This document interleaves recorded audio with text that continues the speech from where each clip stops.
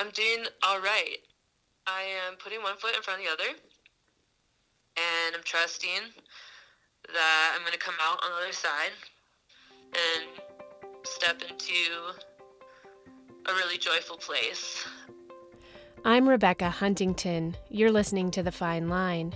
Real stories of adventure, risk, and rescue in the backcountry of Jackson Hole, Wyoming. This podcast is produced by Backcountry Zero, a project of the Teton County Search and Rescue Foundation. This episode of The Fine Line is supported by Raintree Foundation, a family foundation with a strong attachment to Wyoming, and in particular the Jackson Hole region. Raintree's primary focus is education, but the foundation also supports a variety of projects that bring people into the outdoors, and through Teton County Search and Rescue, help them return when needed. You can support the volunteers at Teton County Search and Rescue by making an online donation today. Go to tetoncountysar.org/donate. You can support The Fine Line by going to iTunes or wherever you get your podcast and giving us a review. In this episode, Matt Hansen from the Teton County Search and Rescue Foundation explores the tragic outcome and lessons learned from an avalanche last year on Teton Pass. After it was discovered that Trace Carrillo did not have an operating beacon when he was buried by an avalanche on Taylor Mountain on April 1st, 2020, it seemed to be a pretty straightforward explanation for why he died. While we at Teton County Search and Rescue Foundation will always stress the importance of doing beacon checks as part of your daily routine, Carrillo's touring partner that day, Anna Matire, says that alone doesn't account for the complicated nature of the accident. She believes it was a combination of factors, including their terrain choice, weather, and group dynamics, as well as simply being members of a ski culture that continually glorifies big objectives while leaving little room to learn and grow. Concluding this two-part series of The Fine Line, we hear from a Teton County Search and Rescue team member about how the team manages stress trauma. Matire, meanwhile, goes deeper into what happened up on Taylor, what steps she says we can all take to positively shift backcountry ski culture, and what her future might hold. My name is Jennifer Sparks, and I joined Search and Rescue in 1998. I'm originally from Vermont, and I did not ski when I moved here. But I've learned how to ski since then, and Search and Rescue has brought some skills to my wheelhouse, which I'm very happy for that opportunity for sure. When you look back on April 1st, we were just going into the great uncertainty of the pandemic. The ski resorts were shut down, the park was shut down, but a lot of people were still out skiing up on the pass and other places. But when you look back on that day and time, what do you remember about it being different from the search and rescue perspective? Like when you guys first got that call and you responded to an avalanche up on Taylor Mountain. Everything was closed as far as people recreating in the village and in the park. Really, the only close access was on the pass. And I think it was important for people to continue to get outside and clear their minds and be outside. That's why we live in Jackson. But the thing that was weird is COVID was so new to everyone that nobody really knew how to act or how to even be with other people. Like we were getting such mixed messages like, stay away, it's okay, don't worry. Masks weren't even a thing at that point. We got the page, we got the information. It was sort of later in the day. And none of us carpooled, which is, we always carpool. I mean, it's a pain to carpool because you don't have your stuff with you, which inevitably you're like, oh, I forgot my skins or whatever, I forgot my coat. But carpooling is a big thing because you kind of discuss what's going to happen, how's this going to play out, especially if it's a longer drive, anything over than 20 minutes, you're sort of nervous. But by the time you get there, you're like, okay, here's our plan. You've talked through it with your SAR buddy. But none of us carpooled, and we got to the parking lot and there was the RP reporting party, Anna, still in shock. And the hardest part, I think, for me was the fact that we didn't even know if we could touch each other, embrace each other, or give each other a hug, or you just kind of had to stand back and look at each other and say, well, are you okay? And clearly she was not okay. And typically, you would go sit with that person in the car, hold their hand, give them a hug, tell them that it will be okay. I don't know the outcome, but I think that was what was so different about this rescue versus The other ones, especially when there is a fatality or a missing person, I mean, that person has no clue as to what the outcome is going to be until there's a body or a recovery or the person comes out A-okay. And Anna's sort of a person that needs a embracing and a hug. And I would think would say that too. She's sort of a empathetic, compassionate person herself. So that was really hard for everyone on the team because we sort of all stood back and watched her so upset, but couldn't embrace her or say, hey, let's talk through this, other than 10 feet apart. We've spent a lot of time in the last, I would say 18 months working on mental wellness and mental training because we sort of look back and we say, you get on a rescue and there's their friend that's been sitting there for 2 hours waiting for us to show up. Maybe the person's fine and they just have a broken tib fib, but they're just as much shock as the person who's hurt because they're waiting and maybe you're watching your friend in so much pain or dying. And that person is impacted as well. And we sort of whisk in and take away the injured person. And then that other reporting party is sort of sent off like, see you later. I'm sure that those people have impact as well. And so we've stepped up and it's a new role, I guess, and taking care of that reporting party, the RP. And it's been impactful, but I don't think people that signed up for search and rescue thought in the back of their mind, I'm really excited to take on this role of, being a therapist on scene. That's a heavy job. The team's really been working on stress injuries and making it really part of the entire team training. It was probably 8 months ago now. We got the note that, hey, you should go everyone on the team is welcome to get a tune-up like you would get your teeth cleaned. We'll get a mental wellness tune-up. But the foundation has been really important in making this one of sort of the top priorities. I would want the community to know, there is enough shaming on social media as it is. Our team that is not what we do. We don't show up on a scene and ever make somebody feel like, why are you here? Why'd you make this mistake? Why'd you make this decision? Our job is to make people feel safe and get them out of there safely and in a timely fashion. And also to help the RP understand, like, accidents happen and happens to people that are, super knowledgeable in the backcountry or people that it's the first time they're out. We try to be as professional and effective as we can be, but part of that is being accepting and compassionate and empathetic on scene and making those people feel like, hey, it's going to be okay. A couple of years ago, several agencies that respond to emergencies in Jackson got together to form the Teton Interagency Peer Support Group, or TIPS. This program has helped elevate psychological first aid as a priority in our community and provides free mental health services for all first responders and their families in Teton County. But even if you're not a first responder, you have options. Mental Health JH offers anyone in our community 6 therapy sessions for free. In the same way we seek doctors to treat broken bones after a ski accident, we should seek out mental health professionals to heal stress injuries. Information on how to access these 2 important services is in our show notes for this episode. After the avalanche on Taylor, Matar found a path forward by getting professional help. She also spent time speaking with her parents, doing Zoom yoga since she couldn't leave the house during the pandemic, and as a talented artist, painting with watercolors.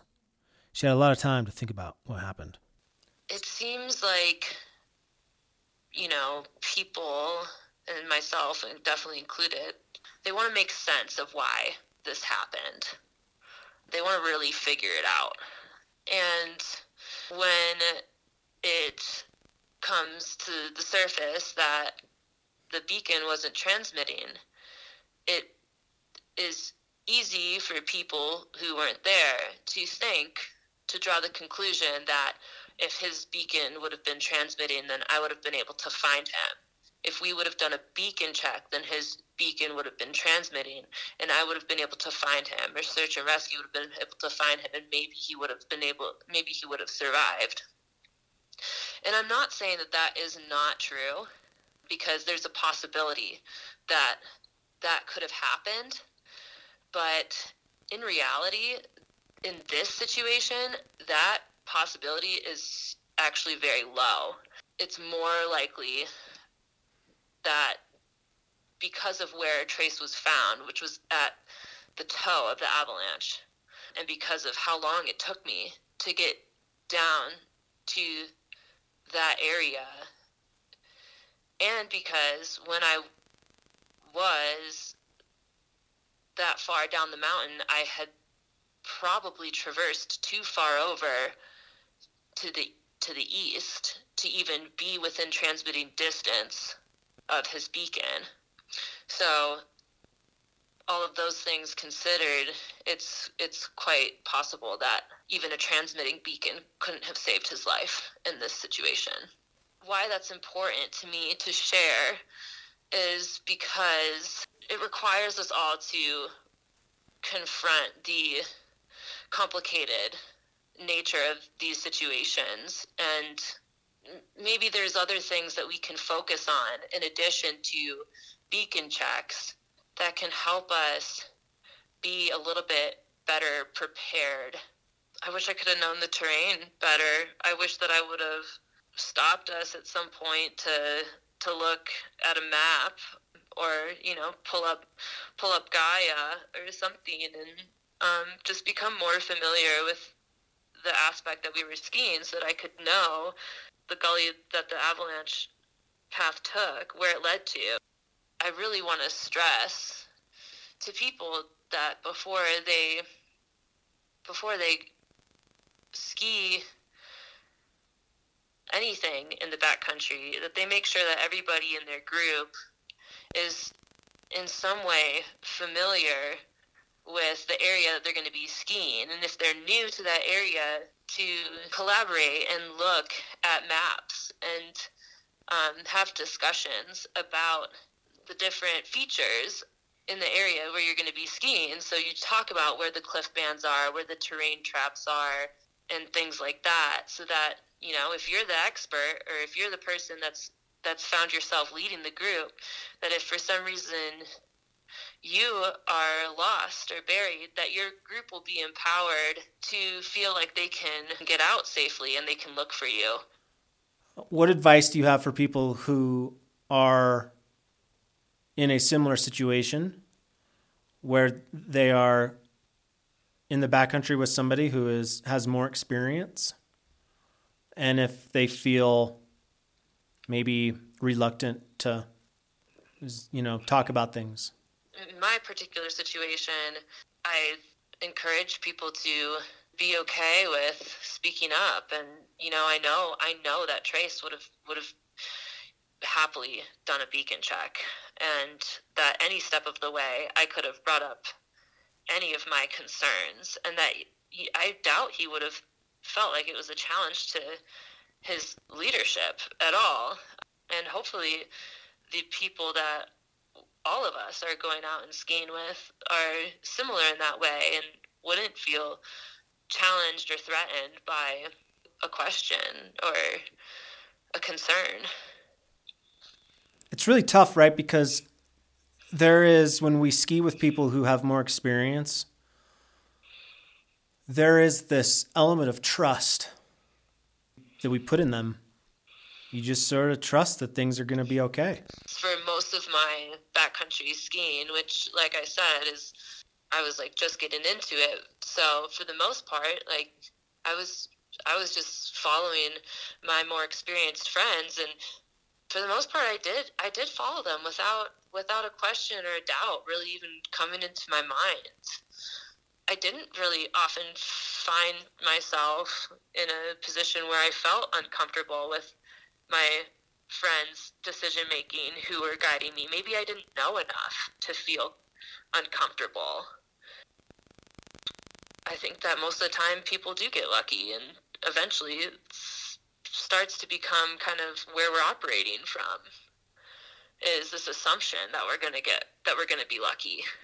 And I think that, my friends that have been in very small scale avalanches where they've been able to ride out of them and be okay, I think that instead of that experience instilling a new level of awareness of the danger.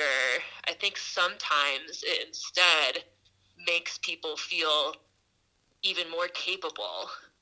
I kind of want to back up and talk about a little bit more about my experience on April 1st when I was trying to figure out how to carry out my beacon search and what was going through my mind, because in addition to all the stress and overwhelm with the avalanche itself, I also was experiencing a lot of stress and fear around how my community would see me after this. And that was already happening to me when I was first starting to carry out my beacon search. I was wondering what would happen if Trace was just totally fine and was trying to find me somewhere, and like I made a big deal about this avalanche happening, and it didn't even, hurt anybody. Or I guess I was like worried that maybe people would be judging me for even being involved in an avalanche in the first place, or I was honestly worried that if I called search and rescue, especially because it was COVID, and that if everything turned out to be fine and Trace turned out to be fine, that I could be criticized for having like caused an avalanche on the past during COVID. And that I bring that up because I've actually really struggled with a lot of guilt around having even had those thoughts, and like I've felt like those thoughts were really inappropriate to have at that moment when someone's entire life was on the line. And I felt really critical of myself for having these like thoughts of like social self-preservation. Many times asked myself, like, why were these thoughts so powerful that they had a presence at this critical moment? And so what's come out of that kind of exploration around trying to figure out these thoughts is I've become much more aware of how people are talking about avalanches, backcountry safety, and near misses of all different kinds. After the avalanche and kind of continuing to now, I've fluctuated in my acceptance of myself as a beginner and the role that played in the avalanche. I've fluctuated from an acceptance of that to like wanting to deny it or try to prove myself as knowledgeable enough to make the avalanche not my fault, I guess. And I think that those moments where I find myself trying to deny my naivety is a reflection of, or an expression of, something that I think a lot of people experience when they're new to something, especially in a place like Jackson that's full of lots of experts and lots of people who have been doing these really cool outdoor extreme sports for a really long time. Is like when someone like me shows up and we're new to the scene, maybe like there's a desire to prove yourself as not too new. You're not too new to this, even though you're pretty new. But and I think in not fully just allowing ourselves to be new to something or be a beginner, I think it can be dangerous. And I also think that it's kind of sad because it's okay to be a beginner, and it's okay to be new, even in a place like Jackson. And there's space for us. There's space for people who are new to the backcountry, or at least there should be. And I do want to take this opportunity to call out to people who have a lot of experience and who might consider themselves close to being an expert, to help make space for these people who are new to the backcountry in our community. And maybe like offer to take a new person out, but onto terrain that is like suitable for beginners. So like I was saying to you earlier, Matt, like when we transition from the resort into the backcountry, like maybe we need to start back at green runs, the equivalent of like a green run in the backcountry, or equivalent of like a blue square, instead of like finding the equivalent of Corbett's Couloir in the backcountry, because there's a lot more to learn in order to stay safe. And so maybe we need to take a few steps back, and through our leaders, the people who have more experience, being willing to take those steps back with us, I think would be a great way to show beginners in our community that there's space for them and that they deserve to be there too. You know, in the resort, I'm riding stuff, I'm skiing stuff that like would absolutely be super dangerous avalanche terrain if it were in the backcountry.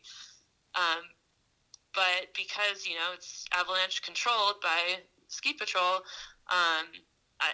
like the risk of avalanche isn't really something that's on my mind too much when I'm inside the resort. And I think that I've now experienced these thrills of riding this really steep and like really aesthetic and amazing terrain inside the resort. And so then when I go out in the backcountry and I see things that look like the terrain that I ski in the resort, I get so excited. And I think about how like this whole like area that I'm looking at, I have the skills to be able to ski, and there's so many possibilities. And I guess it makes it hard for me to want to ski something low angle and something mellow when I feel like I have the skills to ski something really thrilling and something that tests my abilities, because that's the kind of person that I am. And so I guess I want to kind of talk to the other people out there who are similar to me and who are so excited to take the skills that they've developed in the resort and bring them out in the backcountry. I want to encourage them to be okay with a more mellow option. Because while you're getting to know the snowpack, while you're learning so much about snow science and safety and doing like your practice beacon searches and things like that, you want to be staying in terrain that is going to be forgiving of your mistakes. Over the past several years, as skier and commuter traffic has increased to historic levels on Teton Pass, the dialogue surrounding etiquette has become an emotionally charged debate. Matire says her experience has shown that the way we frame conversations about Teton Pass should consider how they might give some users permission to judge or shame other users. In a debate that has a complicated history and many different stakeholders with sometimes competing interests, Matire believes we can all improve our messaging. There's a lot of threats, like subtle threats of alienation and judgment in the way that we sometimes talk about like these near misses or even tragic events, and especially in how we are in our approach to trying to encourage people to make smart decisions in the backcountry. I do want people to be thinking about how, like, when someone is traumatized, symptoms of trauma include already guilt, shame, worthlessness, loss of sense of self. Those feelings are extremely intense. Like your whole world feels like it has shattered in front of you. And I hope that other people will feel inspired to try to create narratives that don't play on guilt, shame, anything that could hint at ostracization or alienation, and that we can start just being more like thoughtful and compassionate, keeping trauma survivors in mind when we're talking about safety in the backcountry, when we're assessing near misses as kind of like a bare bones start, or like some ideas or examples I could throw out there, emphasizing how no one is indestructible, no one is above the risk of an avalanche or something else bad happening to them when they're out in nature. Like, we all are going to make mistakes, and a lot of times we'll get away with those mistakes, and sometimes we won't. One of the best ways to minimize your risk of making those mistakes is to get a formal avalanche education and then practice what you've learned. Since Carrillo's passing, his friends and family have come together to create a scholarship fund in his name at the University of Utah. Once it is fully funded, this endowed scholarship will provide free Level 1 avalanche courses to students at the university in perpetuity. You can learn more about this fund and find ways to contribute by checking out the link in our show notes. Back on the farm, Matar thinks about ways to communicate about avalanches in between long walks with the resident goats. She keeps an eye on the weather for when she can go snowboarding again.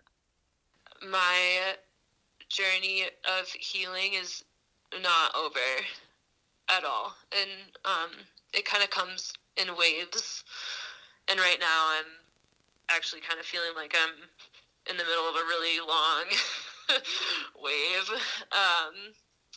but I'm starting to see some options that feel like inspiring.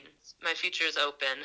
I do want to let everyone know that I plan to snowboard again, and I have a lot of life left to live, and I'm definitely looking forward to getting back out in the mountains, and definitely going to go touring again someday, and I'm really looking forward to touring on some low-angle and treed terrain. Remember your loved ones, and always know before you go. This podcast is produced by Backcountry Zero, a vision of the Teton County Search and Rescue Foundation to reduce fatalities and serious injuries in the Tetons.